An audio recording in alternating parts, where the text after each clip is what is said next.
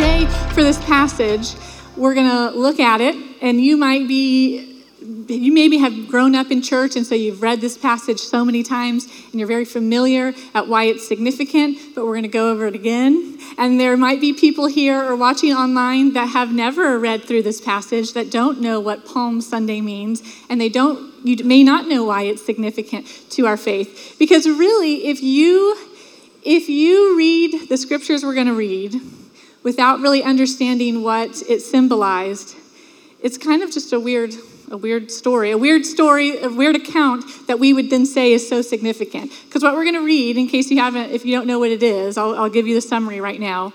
We're going to see Jesus get on a donkey and walk into Jerusalem, and his disciples are praising him, and the crowds around him, thousands of people, are just freaking out, losing their mind, screaming, "Save us." And that's it. And that's what we're going to look at today. And so if you don't know that what it signifies, it just seems like an odd account. But we're going to go through it today. And this is a famous holiday, if you will. There's many art pieces depicting this moment. And so there's a lot of famous art marking this moment of when Jesus comes into Jerusalem. And so we're going to look at why we consider it so significant.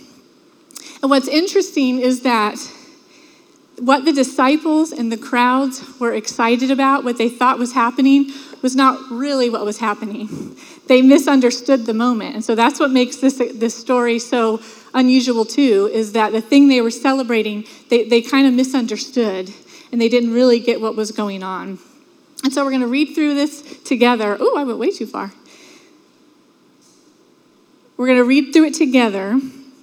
And it can be found in all 4 Gospels. So I'm going to read from the account of Luke today, because we've been in Luke this month. But you can see this account in any of them. And if you read all of them, you get a more fuller picture of what happened. Because each person, notices different details. So as we're reading today, if you're like, where did she get that piece of information? Because I didn't see that in that particular text. Just know it came from one of the other Gospels. And I'll reference that as we go. The last thing before we actually read it is that we need to understand that this exact moment when Jesus comes into Jerusalem, they were celebrating Passover. And this is important. I'm going to try to just go through this quickly so we can get to the scripture. But Passover is what the Jewish people celebrated of remembering a time in their history, and it can be found in Exodus 12, where God freed the Israelites from slavery in Egypt. And so Passover is a very significant holiday. It's a very important observance day that they follow. And so when they celebrate Passover, they remember how God took them out of slavery and into the land he promised them.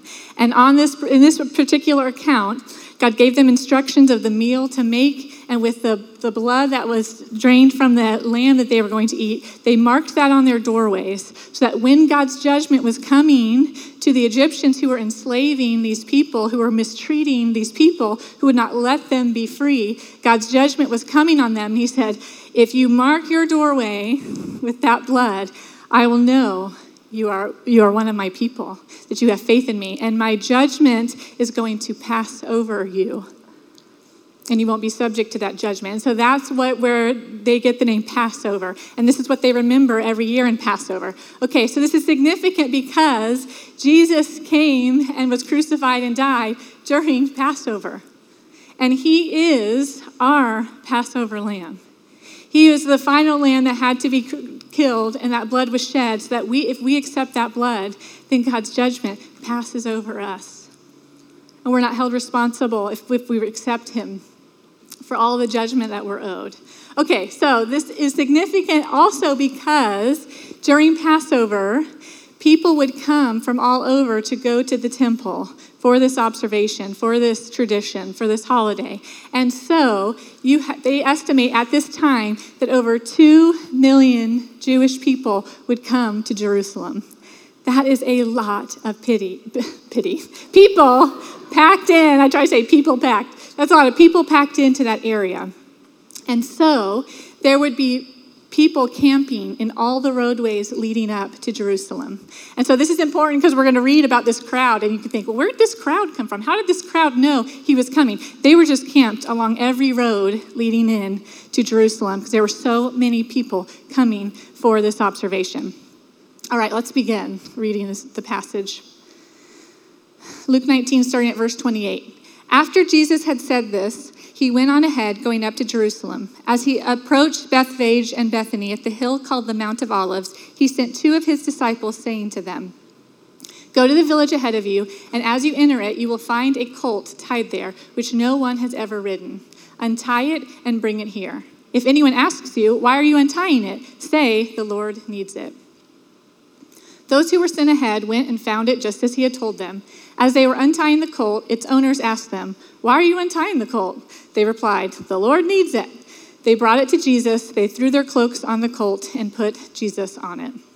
So let's pause right here and talk about why it's so significant, one, that Jesus rode on a donkey, and why the disciples started getting excited here. So this is already, for Jesus to say, "Go get me this colt to ride on," and I know this passage doesn't say it was a donkey, but the other ones tell us the colt was actually a donkey. They're starting to get excited. They're like, this feels different. This feels different because this is not something Jesus would normally do. Let me ride in while y'all walk around me to go into Jerusalem. And so the disciples are starting to get excited here because they know what this means. They know the prophecies.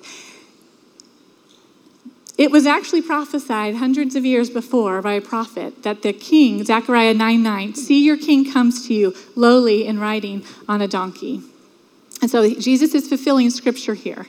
So this is very exciting because they're seeing, okay, this is the Messiah. This is the one that's coming. The second reason it's significant that Jesus chose a donkey is because it symbolizes peace and not power. It symbolizes that Jesus wasn't trying to make himself look great, because we're going to talk about in just a minute how a conquering king would enter Jerusalem with crowds cheering him. He would choose, a horse, something that said you had status and wealth and power. You would not pick a donkey. A donkey was an animal of the common people, of poorer people. And so the fact that our Savior chooses to be on something lowly that says, "I connect with you. I'm here to serve the poor and the lowly," is very significant about the character of Jesus. Okay, let's keep going. As he went along, people spread their cloaks on the road.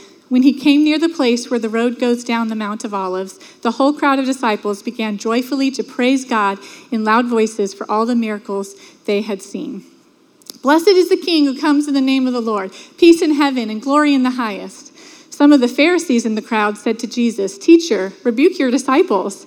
"I tell you," he replied, "if they keep quiet, the stones will cry out." Okay, so to ride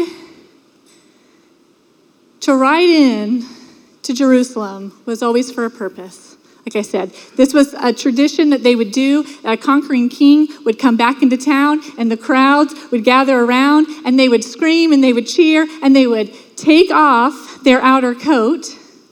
They would take it off, they would strip it off, and they would lay it on the ground, and they would actually strip the trees of the palm branches, and that's where we get Palm Sunday. The other accounts say that it was a palm branch. They would strip the branches off the trees and lay it on the road so that the conquering king or the royalty, whoever it was, would not have to walk on the dirt. And this is how they would honor. This was like part of what they would do. And so we see this crowd. Not only are the disciples singing, "Blessed are you, blessed is this man, blessed is he coming." We see the disciples singing praises, but we see the crowd start to get hype. The crowd starts to scream and get into it too. Because the day they had waited for, the moment they had waited for, that stories had been passed down from generation to generation to generation for 1,000 years, they see finally happening. They see this prophecy being fulfilled because they have been waiting for the next King David. They've been waiting for a king that's going to unite their country, that's going to kick out all the invaders, kick out all the people, because their lands are all divided up now from different rulers. And so they've been waiting for this moment, and they see this man who says he's the Messiah, who's been performing miracles, and here he is riding in, fulfilling prophecy, coming like a conquering king. And so the disciples are praising, and the crowd is getting hyped, and the crowd is saying, they're screaming. In the other accounts, we see this word. This account seems to focus more on what the disciples were doing, praising his miracles. In the other gospels, we see the crowd is singing, Hosanna, Hosanna. And now to us, this word Hosanna, it means we sing it like a praise, like thank you for saving me. Praise you, God, for saving us. But here, when this word was said, it was a cry. It was a cry for help. Save now. Save, we pray. And so this crowd we have the disciples who are praising Jesus, and we have the crowds of people who are lined up, waiting to celebrate Passover, seeing the Messiah come in, and they're screaming, save us. Save us. This is the guy. This is it. This is the prophecy we've been waiting for. It's time. It's time. He's going to kick out the invading rulers. He is here to save us. Here's our next King David. Here's what the prophecy says. So they're excited. The crowd's going crazy. Now, you notice the Pharisees, they never miss a moment to point out when something's going wrong, right? So they say, Teacher, the Pharisees were the religious rulers of that time, and so they wanted to make sure everyone was doing things the way they said to do things. And so they said, Teacher, rebuke your disciples, because they see what's happening in this crowd. They're like, okay, they think you're coming to conquer. They think you're going to come take over. You need to rebuke them for doing this. It's very interesting that Jesus doesn't rebuke the crowd for praising, for screaming, for asking for him to save him, for praising his works. And the reason I find this interesting is because Jesus knows that their praise is shallow. He knows it because he knows in a few days' time, the same crowd that's screaming, look at your miracles. Thank you, God. Thank you for what you've done. Save us, please. You're our king. You're going to be our Messiah. This same crowd in a couple days is going to start screaming, kill him. Crucify him. Get rid of him. I think it's so significant that Jesus knows this praise is shallow, or knows that their hearts are going to turn against him. He knows the sin that's going to happen in a few days' time, and he doesn't rebuke them.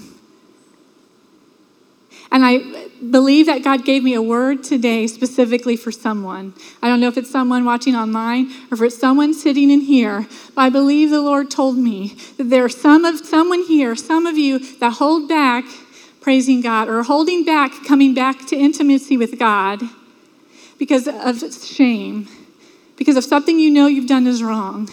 And so you're holding back because you're like, gosh, it's just so hypocritical. I knew better than this. And yet I keep doing this, or I fell into this thing, so I don't want to come back and look like a hypocrite. And I believe God said for you today, whoever that is, this is what Jesus says. Come back. Come back. Come back. There's no judgment waiting for you. We see here in this passage, even when Jesus knew the sin these people were going to commit, even though he knew, really, this is shallow and you're going to all turn on me, he didn't ride past them and say, you hypocrites, you don't really mean this. It's going to be your same face that spits on me in 4 days' time. Did Jesus do that? No. He let them praise. He let them cry out. And so the word, I believe, for someone here today is God saying there's no judgment waiting for you if you come back to me. There's no judgment, because any judgment that you're owed for doing something you knew better, it's already been poured out on Jesus. So come back. And you might be like, well, I never left. It might not be someone who's left the church, but maybe you've been here all along, but in your heart, you've pulled away from intimacy with him. God says, come back today. All right, let's keep going. As he approached Jerusalem and saw the city, he wept over it and said, if you, even you, had known on this day what would bring you peace, but now it is hidden from your eyes. It's unbelievable that in this frenzy of people praising, the crowds cheering and being like, yes, save us, you're the one, you're the guy, this is it. It's unbelievable to me that Jesus responds by weeping. He's not caught up in the human emotion of affirmation and praise and like, yes, finally, the recognition I deserve. He weeps over them. He's crying over the fact that they are missing who he really is. They're crying because they misunderstand what he's really coming to do. They want him to come and conquer. He's not going to come and conquer other people. He's going to let himself be conquered for us. He's weeping because they don't know true peace. If only you knew what true peace is. We have all sorts of ideas of what we think peace is, right?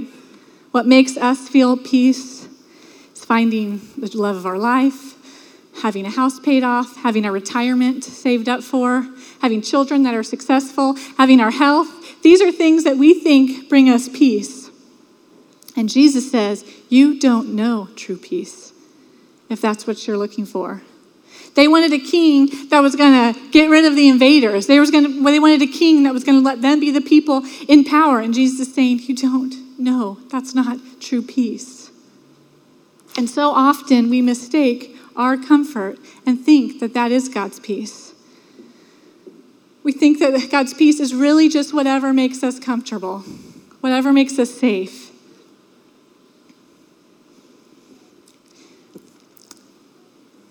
In just a few days' time, this crowd goes from praising him, honoring him, worshiping him, being like, yes, you are the man, you are the king, to crucify him, to kill him, get rid of him. Why did they turn so quickly? I think one of the reasons is because he didn't bring the peace that they wanted.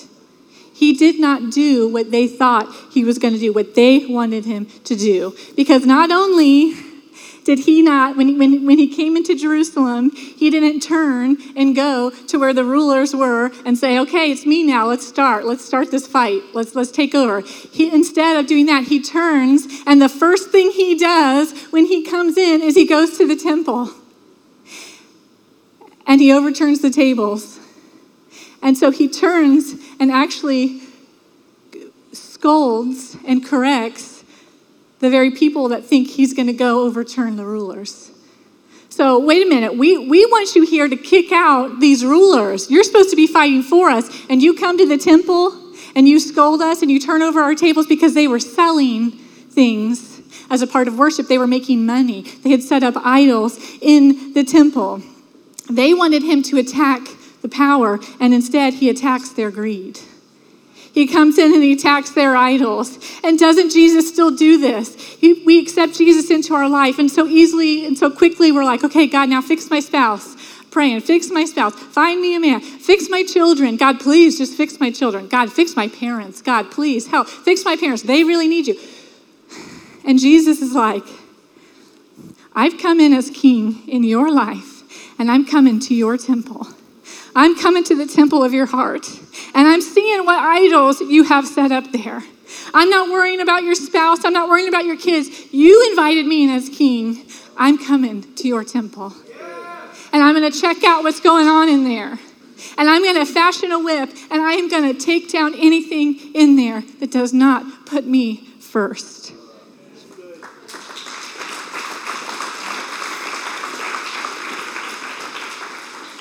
And so it's so easy to go from praising him to condemning him because he's not meeting the expectations we had when we got saved. It's crazy when Jesus says, you don't know what true peace is. It's so true because the things we think bring peace are so opposite of what the kingdom of God says brings true peace. Our idea of peace is avoiding difficult conversations because we don't want to rock the boat. Our idea of peace is divorce for non-biblical purposes. Our idea of peace is not saying anything inappropriate and being politically correct at every moment so the culture mob doesn't come after us.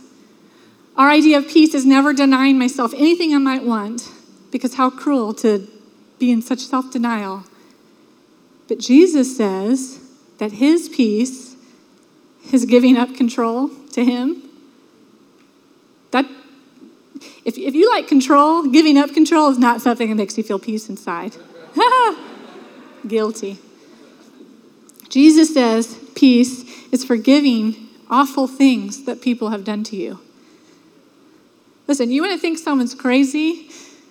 Have them tell you, that awful thing that happened to you, forgive that person. And that's how you'll have peace. That doesn't make sense. Have you ever had to forgive something terrible? It does not feel like the path of peace to let that go. But Jesus says that's what brings true peace. He says, living out the truth that it's better to give than receive. That's not the logical path of peace, that I'm going to go without because it's better to see someone else have it. Loving your enemy. Jesus says that's the path to his peace. Saying no to our flesh. Not being controlled by every desire that pops into our mind. That's the path of Jesus' peace. They wanted a king that moved towards power.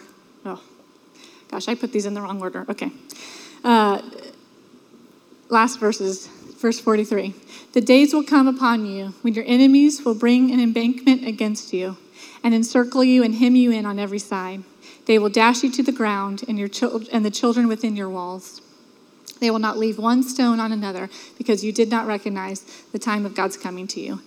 That's the final part of scripture we're going to look at. And this section, those are some tough verses right there. This moment, Jesus was prophesying what was going to happen. He was just saying. And so this is part of the reason Jesus is weeping. And 40 years later, the prophecy came true.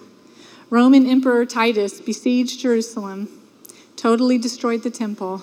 And if you read the historical account of how that went, it was awful. It was absolutely awful what happened. So Jesus is just prophesying what's coming. And Jesus weeps over a perishing city. He weeps that they missed what he came to do. He's weeping that they missed what true peace is. He's weeping at what's coming. I wonder what his disciples must have thought in this moment where it's just a frenzy. The crowd is freaking out. Everyone's praising him. They're like, yes. The disciples are loving it because they're like, this is the moment. We're finally the it people. And they look at Jesus and he's crying, weeping, riding through it. What did they think? Did they think he was like so moved and so happy, or could they see that he was broken?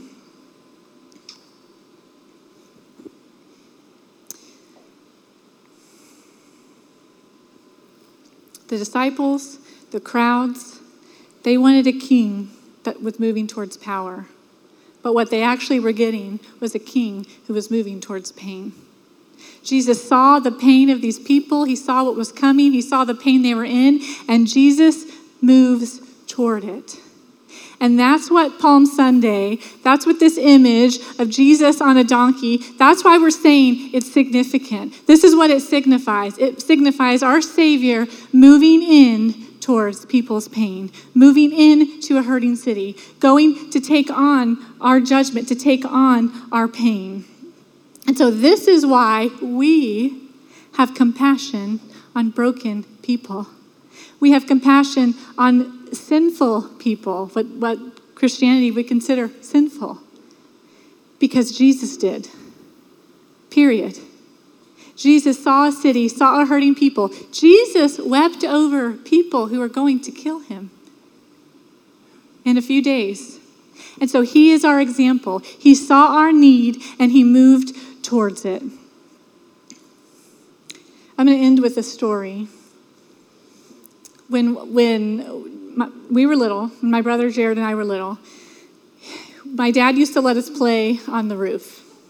Seems like a good idea, right?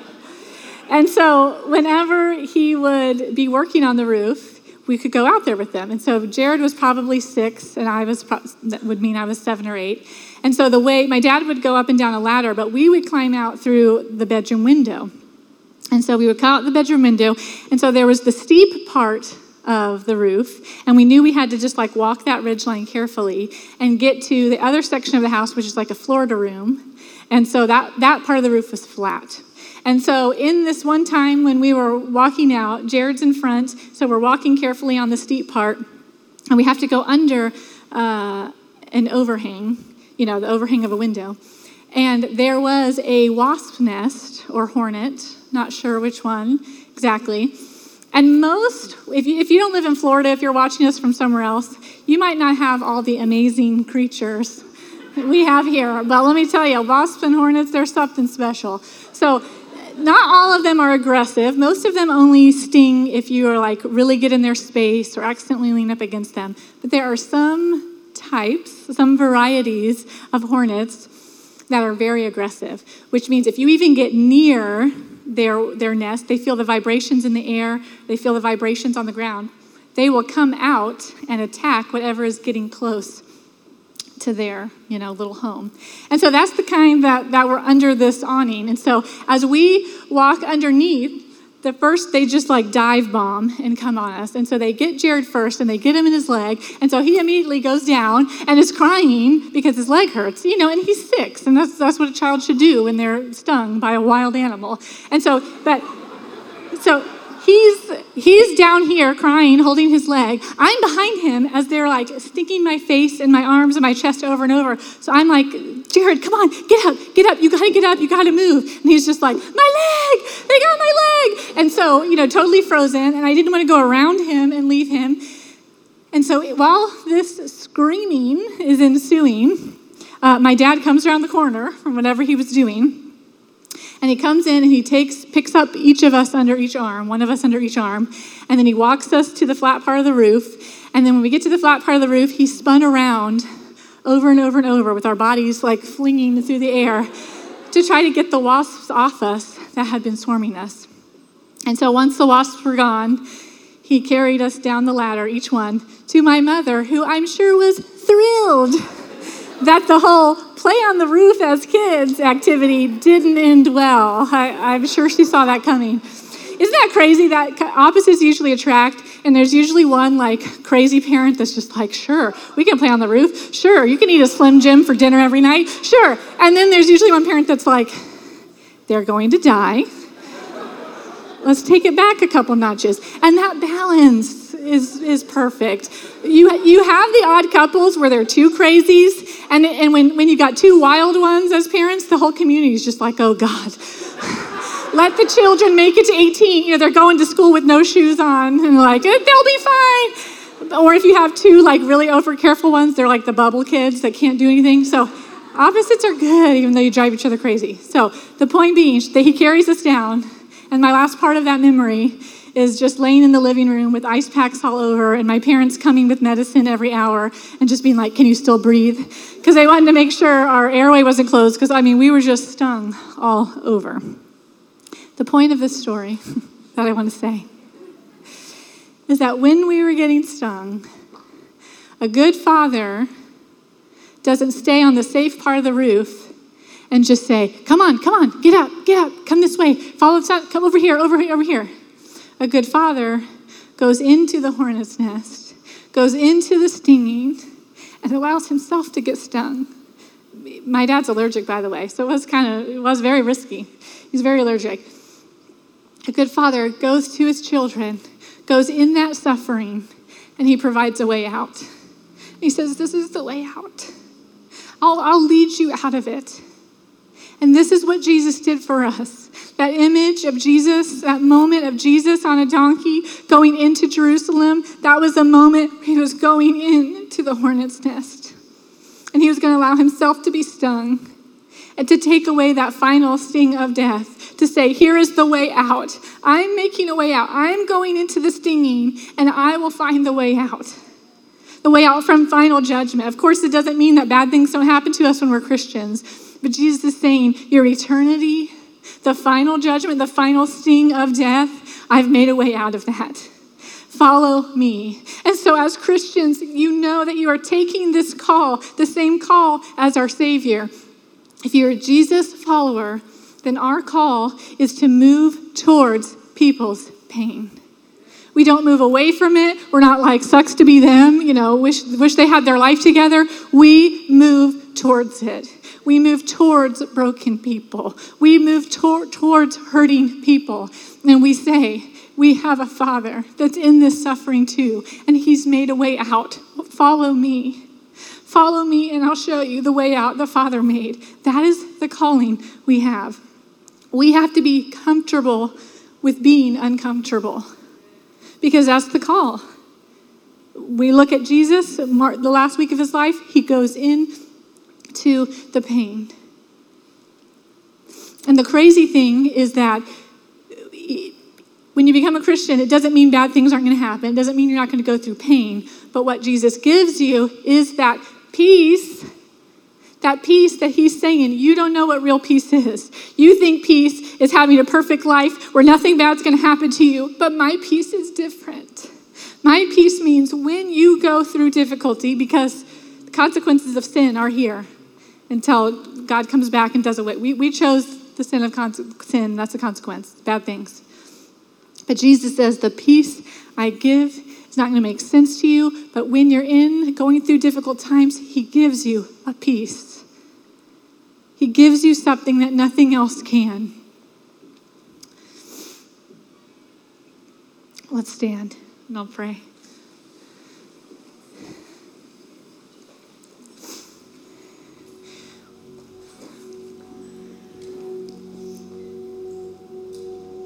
When you invite Jesus as king in your life, when you say, okay, I'm going to let go of control. I'm going to ask forgiveness of my sins, and I'm going to let you be my king. He's going to come in different than what you expect. He's going to ask things of you that you would not expect him to ask of you. But the reward of what we get, to have a Father who goes into suffering with us and shows us the way out, there's nothing to compare. There's no question. But when he comes in as king, he's going to go to your heart. He's going to say, let me clean out this temple. Let me overthrow this table that's made wealth your comfort, your peace. That's made your appearance. It's made your vanity. That you've made being successful the thing that makes you feel peace and safe and good. Finding a spouse, having perfect kids, whatever it is that we construct in our hearts, our lives, and we're like, this is good, this is peace, this is success, because I have all these things. Jesus comes in with a whip, not to you, but to the idols that we construct. Holy Spirit, we ask right now that you just come into our heart. God, throw over any table that I've constructed. Throw over any idol. I've made being a Jesus follower something else. If I've misunderstood it, if I've missed it, if I've messed it up in any way, Father, I'm saying today I'm reorienting myself. And I'm a Jesus follower. And that means I humbly approach this world looking for pain, looking for brokenness, looking for people caught in a wasp's nest. And I'm going to go to them, I'm going to say, here's a way out. By loving them, by serving them, just like you did, Jesus. And when my comfort is disrupted, when it hurts my bank account, when my couch gets dirty, I'm not going to be bitter. I'm not going to say, look at all. I'm going to say, thank you, God, because I look like you. If I'm hated, if I'm rejected, if I'm misunderstood, it means I look like Jesus. I'm not looking for you to come in and make my life perfect and take away all difficulty. I'm letting you in because I want to spend eternity with you. I want to be your follower. I want to have a chance to make a difference in this life. To help hurting people know their Father, know eternity. That when you come back, God, you are going to come back on a horse. It's not going to be a donkey when you return. You come back as a conquering king, and you're going to wipe away all evil, all injustice, and it's going to be done. And we're going to spend eternity with you. Father, we want as many people as possible to be ready for that moment. Help us, God. Bring people into our lives who need you. In Jesus' name, amen.